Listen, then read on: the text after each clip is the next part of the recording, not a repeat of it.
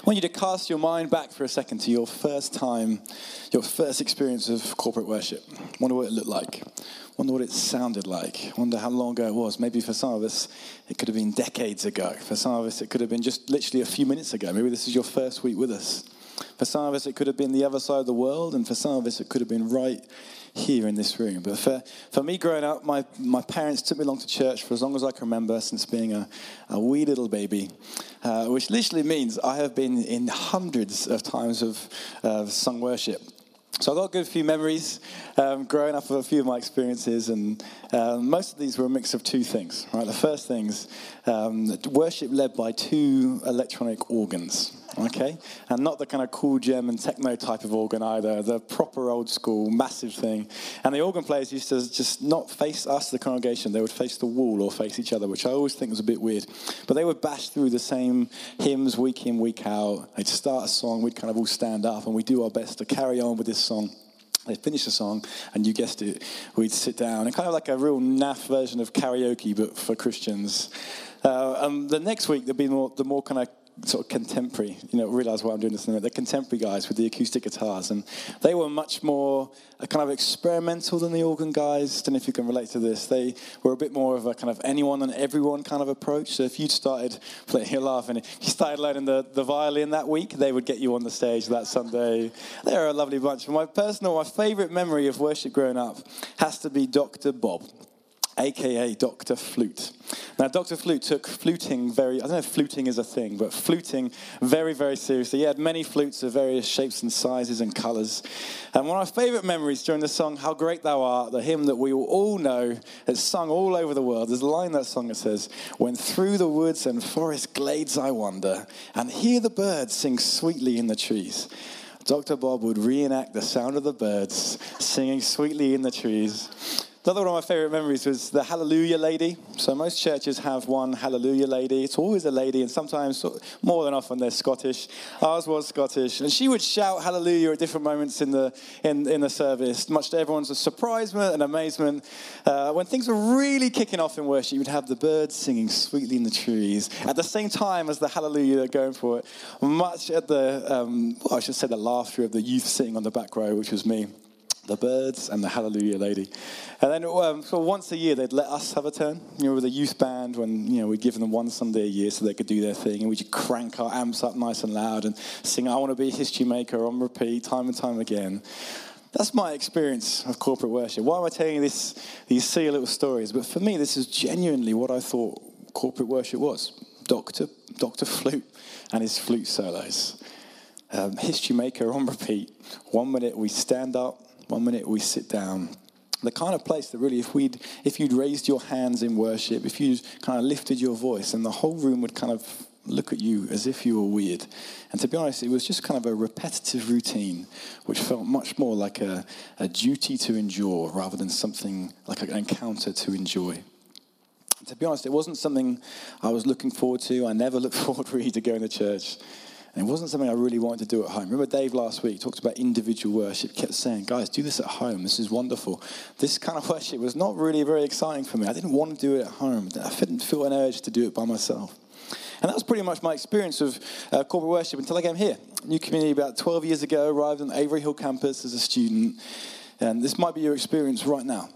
Maybe you've just arrived and you sort of come into this place expecting to see pews and songbooks and hymns and organs like I was. And see, for me, I was a Christian. I loved Jesus. I'd made a commitment to follow Jesus. I just didn't understand this thing called worship. I didn't know what to do in a worship time. I didn't really know how I could express myself. I didn't really know if it was okay to express myself. If I was to express myself, would the youth on the back row have a little chuckle at my expense?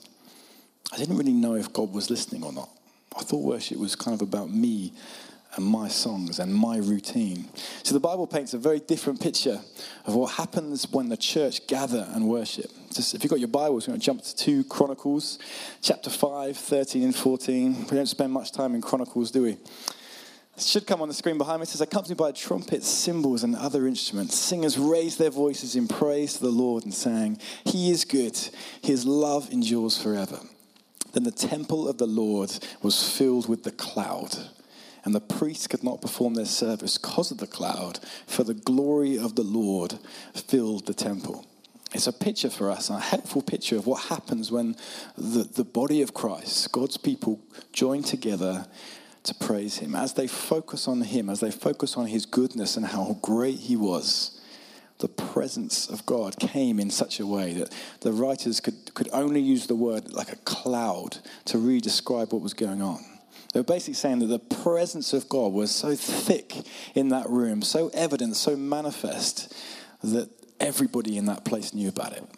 Even the guys running the meeting, the stewards with their blue T-shirts on, the worship leaders, they couldn't do what they were going to do because the presence of God was with them in such a way. Now, I walked into New Community Church, and I didn't see a cloud, just to be honest with you. But what I was exposed to for the first time was this real hunger for the presence of God.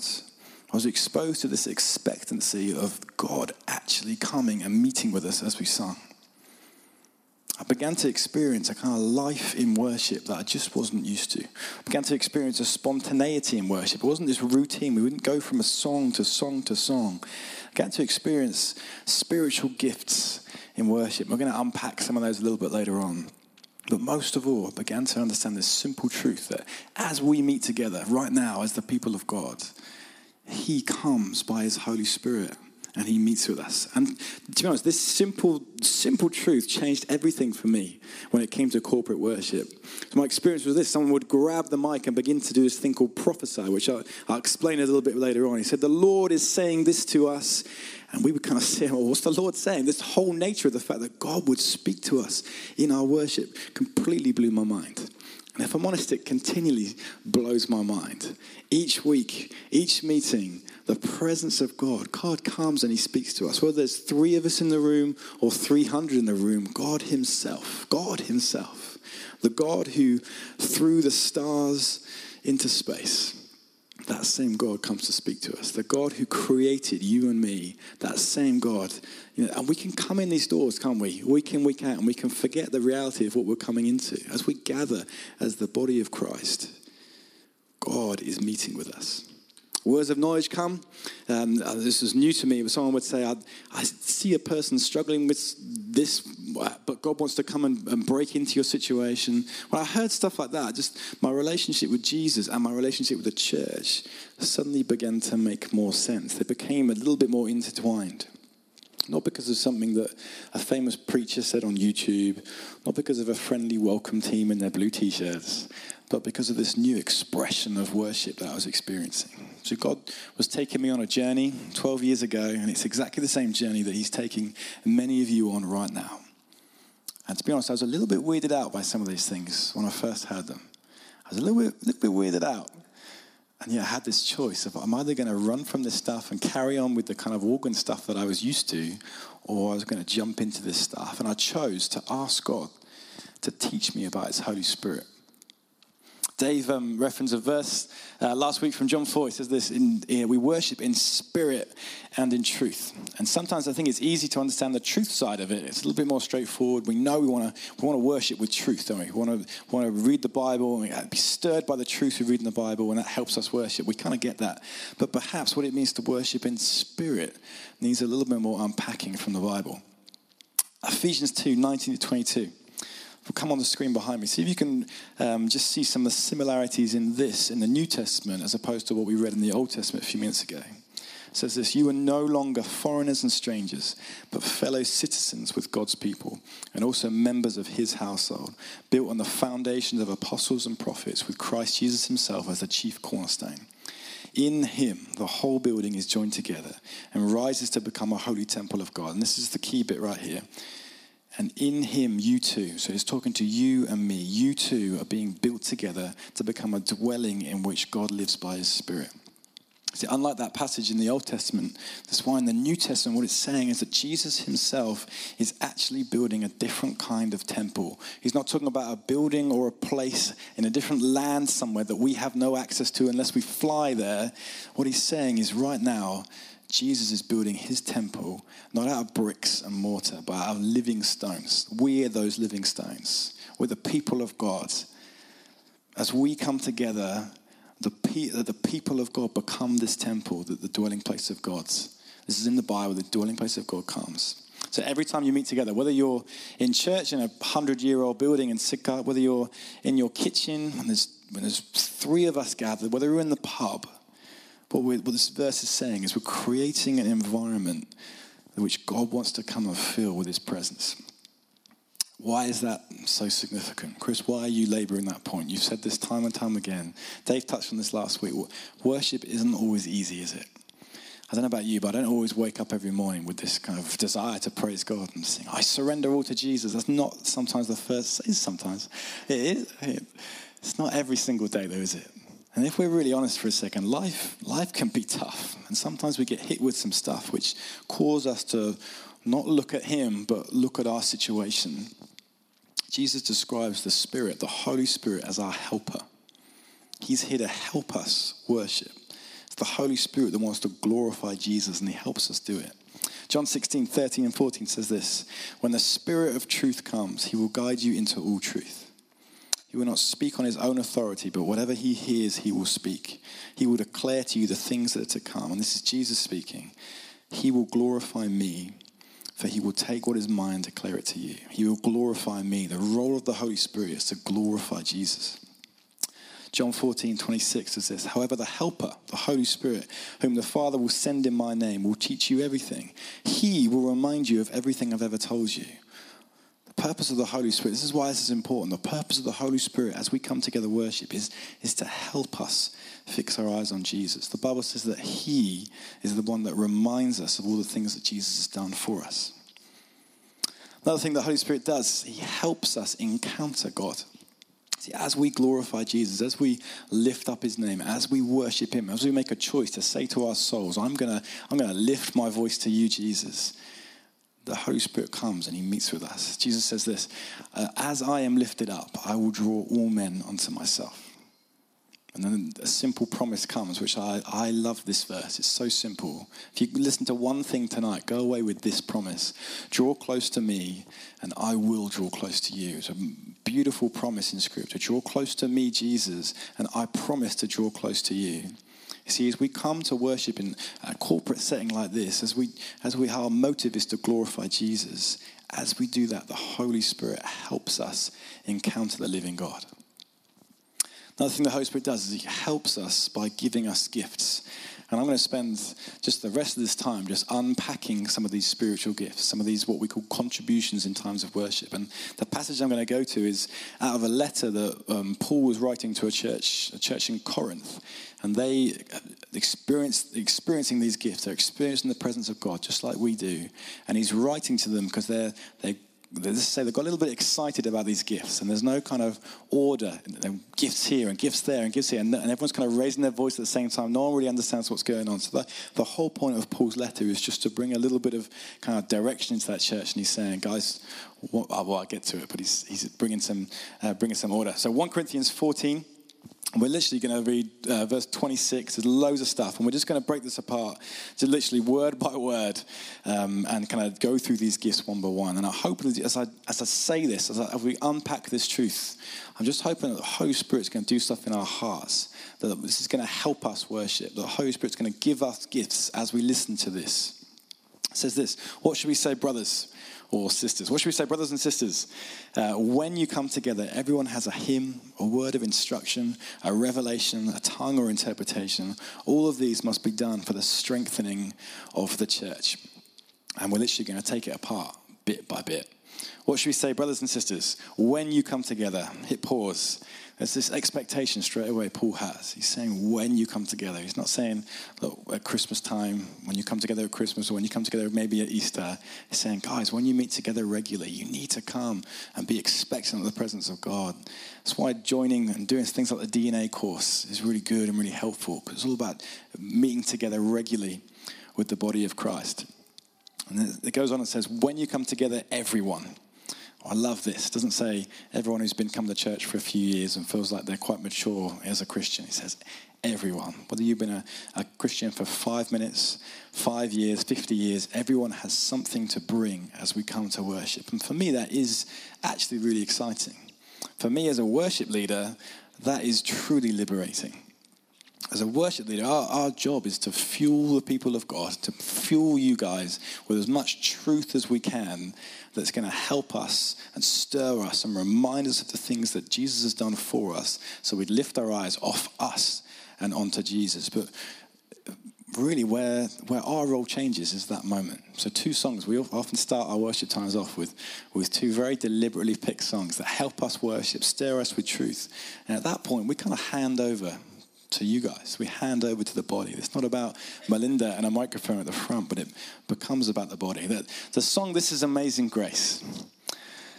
We've used that song for probably the last 4 years in lots of different contexts. And I don't know how you feel about it, because we literally have sung it every single week. We sang it 3 times today, in every meeting I'm in. But you know why we picked that song? It's not because it's easy to play, which it is. Little secrets of the worship leaders. It's not because it's catchy. It's not because it's got a big chorus. It's not because it's got a wonderful bridge. We pick it because it's jammed full of gospel truth. Who breaks the power of sin and darkness? Only the King of glory. Who makes the orphan? That's you and that's me. Who makes us sons and daughters? Jesus has, the King of glory. This is amazing grace. This is unfailing love, that you would take my place, that you would bear my cross, you would lay down your life so that I would be set free. Oh, Jesus, I sing for all that you've done for me. It's jam-packed full of gospel truth. So it is quite hard not to use it on a Sunday, because we're trying to fuel you guys. We don't pick random songs every week, right? We don't pick our favorite songs, or at least I hope we don't. We work hard at picking the right songs for us. But here's the truth. How the worship time goes isn't down to Melinda. We're going to come and worship a little bit later.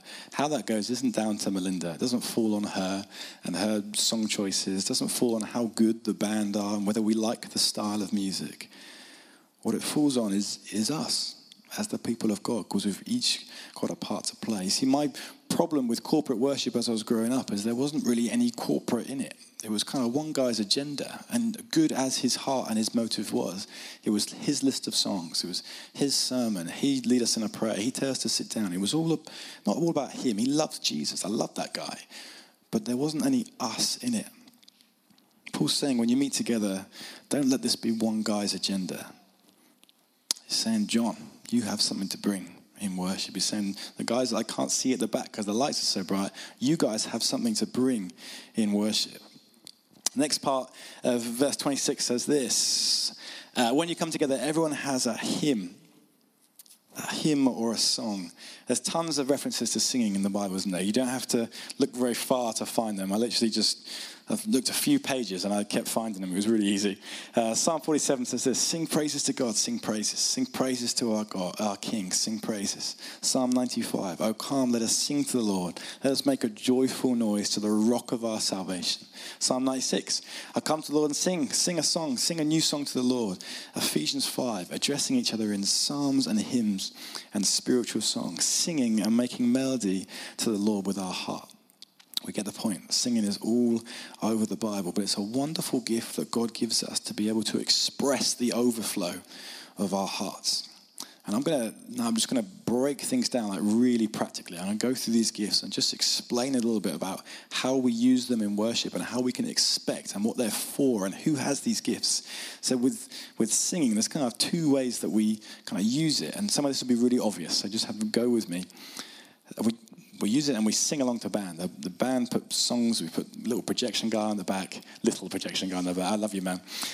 We sing along to lyrics that we all do it together, but there's also moments of kind of more spontaneous singing. And a worship leader might use this phrase, which I really don't like. It says, let's sing in the Spirit together, which is incredibly confusing, isn't it?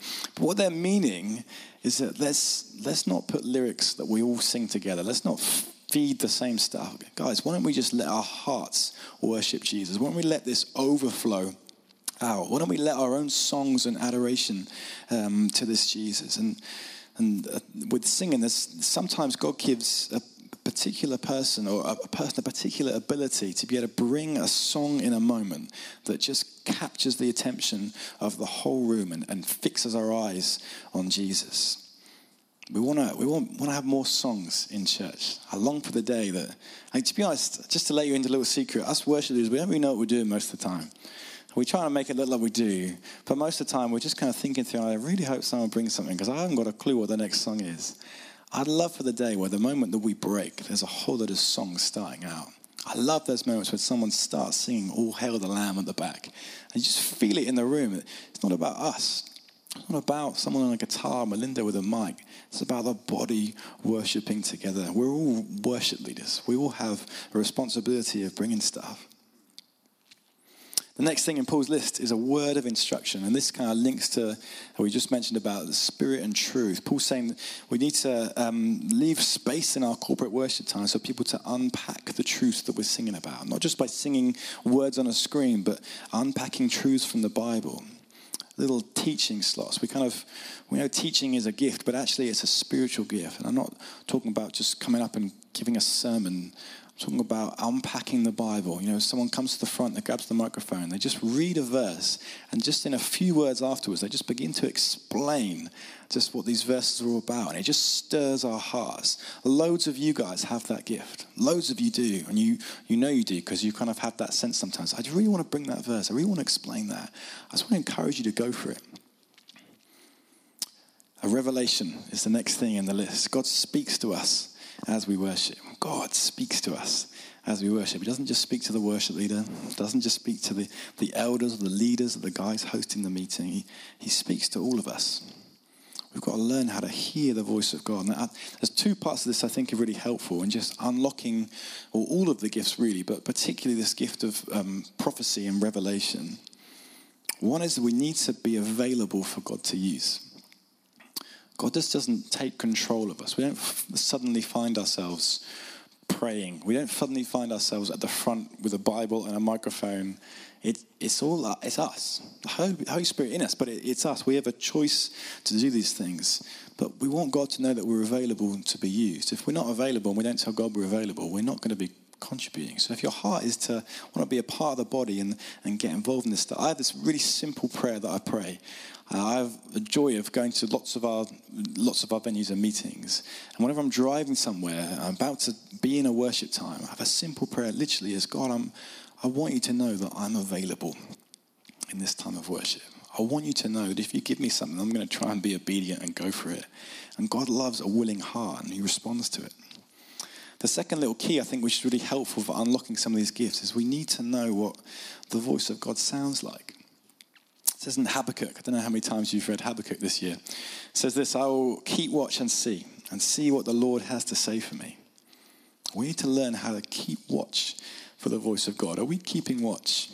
When we're standing here worshiping and someone picks a song that we don't like very much, or it's this one again, what do? We shut off, don't we? Or we start thinking about, it's Monday tomorrow, I'm going to go back to work. Or do we start keeping watch for what God is doing in the room? Do we begin to keep watch for what he could be speaking to us about? Elijah says in 1 Kings, he describes the voice of God as a still, small voice. I personally find this really helpful in just hearing the voice of God, a still, small voice. That thought that came to your mind as you were worshiping, that word you kept seeing, that verse that you just kept wanting to read in the Bible that you read yesterday, is that the still small voice of God? Is he giving us stuff to bring? We need to learn how to keep watch for that word. If you're anything like me, stuff will come and the Holy Spirit speaking to you and you're just shutting it down. Oh, that's me. I've just created that picture of a tree and the sunset and the flowers. I just love flowers so much. We just need to be available, and just when stuff comes, just ask God, is that you speaking to me? Is that your still small voice? Another helpful tip, I think, just when it sort of talks about contributing and just working out whether to go forward or to do it from my where I'm seated. Helpful thing about guys who host the meeting, like John, he is there at the front all the time. He's with the microphone. If you have a sense that you've got something to bring that's going to be encouraging for us as the body, but you're just not sure about timing, not sure if you should do it where you are, or come to the front, just come and ask these guys. These guys do this all the time, and they're really nice. They're not going to send you back to your seat. God, yeah, it's amazing. Let's just wait on it. And I think timing is important. And as we go through a worship time, at the beginning of a worship time, we want to be lifting our eyes to Jesus. We want to focus on him. We want words to come that just like the Psalms that really lift our gaze to Jesus. And then as the worship time goes on, kind of like the contributions change a bit. We kind of move away from the praise, and we move into more of the kind of prophetic words, God speaking to us. And at the end, it's probably the most appropriate time to have more of a word of knowledge, which I'll talk about, I think, in a second. But if you're worried about the timing or just want to kind of think it through, come and ask John. He's a nice guy. He's got a new jacket. He's very friendly. The next thing on the list is, let me talk about prophetic words for a second. Practically, what does a revelation look like? Well, one thing is a prophetic word, one thing kind of is a word of knowledge, and they're quite similar. A prophetic word might sound like, I think God is saying this to us today, and a word of knowledge would probably be a little bit more but specific for an individual or a group of individuals. Something like, I feel like God wants to come and heal people's right ankles, or I love those things. When those things come, I just get excited. As a worship leader, I get excited because it reminds me that this isn't like a man-made thing. We're not making all this stuff up. It reminds us that the living God is, by his Holy Spirit, is stirring things in people's hearts. It's amazing when words of knowledge come about people's ankles, and then people get prayed for because they come forward and respond, and people's ankles get healed. Man, God is good, right? Next thing on the list is a tongue or interpretation. And the gift of tongues is a wonderful gift. I love the gift of tongues. I haven't always spoken in tongues. God gave me this gift of tongues about 5 years ago. That's what tongues sounds like. And I want to just bring a little bit of clarity to it, because there can be a lot of confusion about the gift of tongues. When I speak in tongues, I am in complete control over what I'm saying. The Holy Spirit isn't taking control of my mouth, and I uncontrollably can't stop speaking in tongues. It doesn't work like that. It's a gift, and I think the best way of describing it is, when you try and explain to someone how you feel, or you're trying to explain that you're passionate about a particular football team, but you just can't find the words, so you start saying really quickly.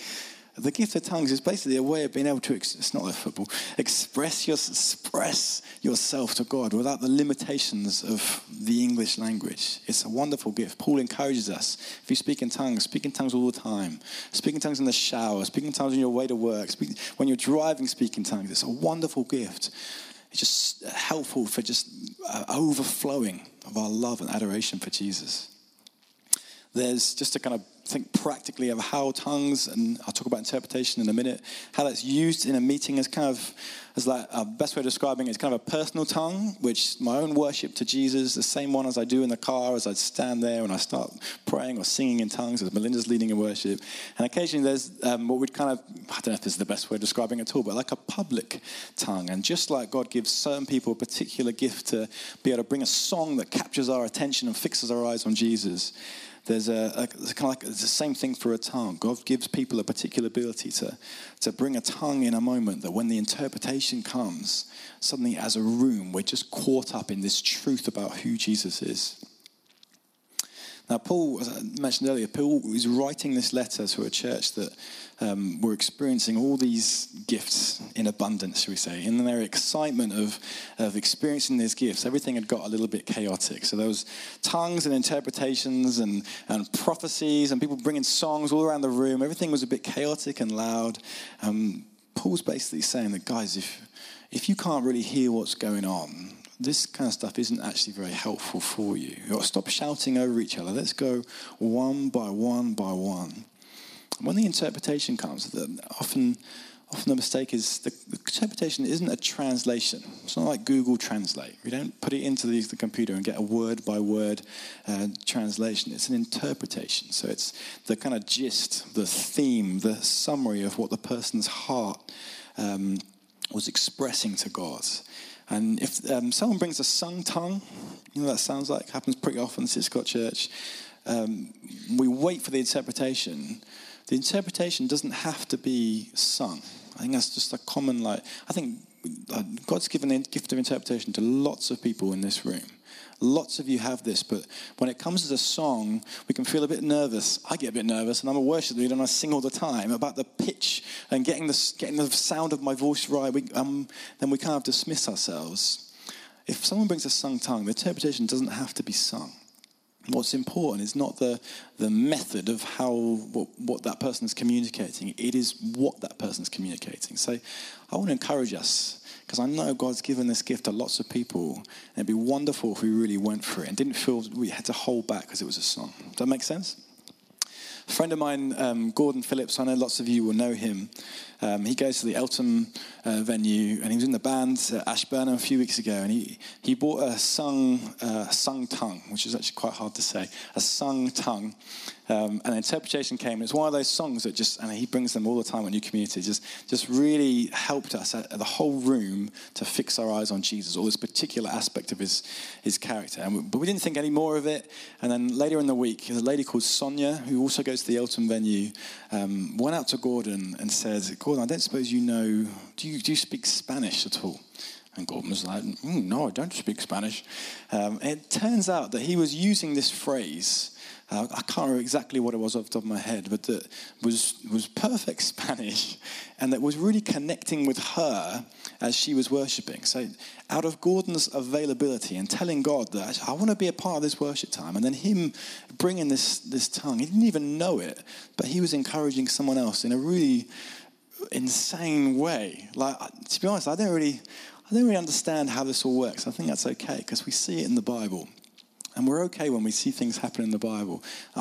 I'd love that kind of stuff to happen more and more in City Scott Church. People bring tongues and songs. And Nepalese people sit at the back say, did you know you were speaking Nepalese? Because you know what I mean? These gifts are amazing. These gifts are for our good, to encourage us. At the end of that verse it says, all this must be done for the strengthening of the church. So here's the question. Why use these gifts? Why do we contribute? Is it because it makes us feel good? Do we feel a bit proud after we've been a part of the meeting? No, well, we do it for God, firstly. We do it to express our love and devotion to him. A big part of this also is actually being obedient with what he entrusts us. So secondly, as this verse suggests, we do it for actually the people sitting to our left and to our right. These gifts are for our benefit. We do it to encourage the worship of others. We do it for the sake of the body. The Bible often uses the word edify to describe this. And what that means, we don't really use the word edify very often. It means to build up or to encourage. These gifts are for our encouragement. I'll give you a practical example. If God gives Tony a word that maybe Tony's going to come and heal Becky of something, top of my head, but Tony doesn't share it with Becky, who is the one that misses out? It's not Tony that misses out, it's Becky. And out of God's grace, whether Tony says or not, I would imagine God will come and heal Becky anyway. But what a joy it is for Tony to be able to use in this worship time. I think the gifts of the Spirit, they can sound like almost like a duty, or quite heavy, as if you have to do this. We don't have to do any of this stuff. We get to use this stuff. You know, we don't escalate these things. And we're going to come and worship in a minute. What we're looking for when we come to worship is not that we do all of these gifts and we tick every box and then we go home. What we're looking for is the worship of Jesus. What we're looking for is exalting his name. What we're looking for is us joining together as the people of God and celebrating everything that he's done in us. But the Holy Spirit gives us these gifts to help us worship. Melinda, do you guys want to hop back on? We're going to come and worship, and we're going to put some of this stuff to the test a little bit. But like I just said, this is not about gifts. This is about the worship of Jesus. When the band strike up in a few minutes' time and no gifts come at all, and we just worship Jesus, like massive thumbs up. That's what we've come to do. But we get to use this stuff. Should we stand together? I just know as we meet together, God is collectively putting things in our hearts. He's constantly meeting with us right at the front, at the back, at the left, or the right. He's giving us words and pieces of teaching, pieces of insight, maybe pieces of scripture that we've read earlier in the week, words of knowledge for people. But because we haven't learned yet how to keep watch for the voice of God, these things tend to not be shared. And we miss what God wants to do in the room. I want to challenge us a little bit tonight. I want to challenge us to really ask God to speak to us. I want to challenge us to go for it when he gives us stuff. And you might be just in the next 20 minutes as we worship, that you might just want to fix your eyes on Jesus, to thank him for his presence. And that is great. For others, you're going to use this time as an opportunity to really step into some of these gifts for the first time. Maybe God's going to give you a particular scripture to bring. Maybe a word of revelation or prophecy will come to mind. There's no pressure to use these guys, but we get to use them. We don't become better Christians if we use these gifts. Jesus certainly doesn't love us any more or any less if we don't use them. Just for those of us who have been using these gifts for a little bit of time, what normally happens in moments like this is that we all go quiet and we kind of wait for those who haven't spoken in tongues before, hasn't brought a contribution. I don't want that to be the case. We don't graduate from the gifts of the Spirit. God wants to use us. He wants to grow all of us. So I just want to encourage you, don't switch off in this time of worship. Let's collectively come and just ask God to speak to us. I'm going to pray and then we're going to worship.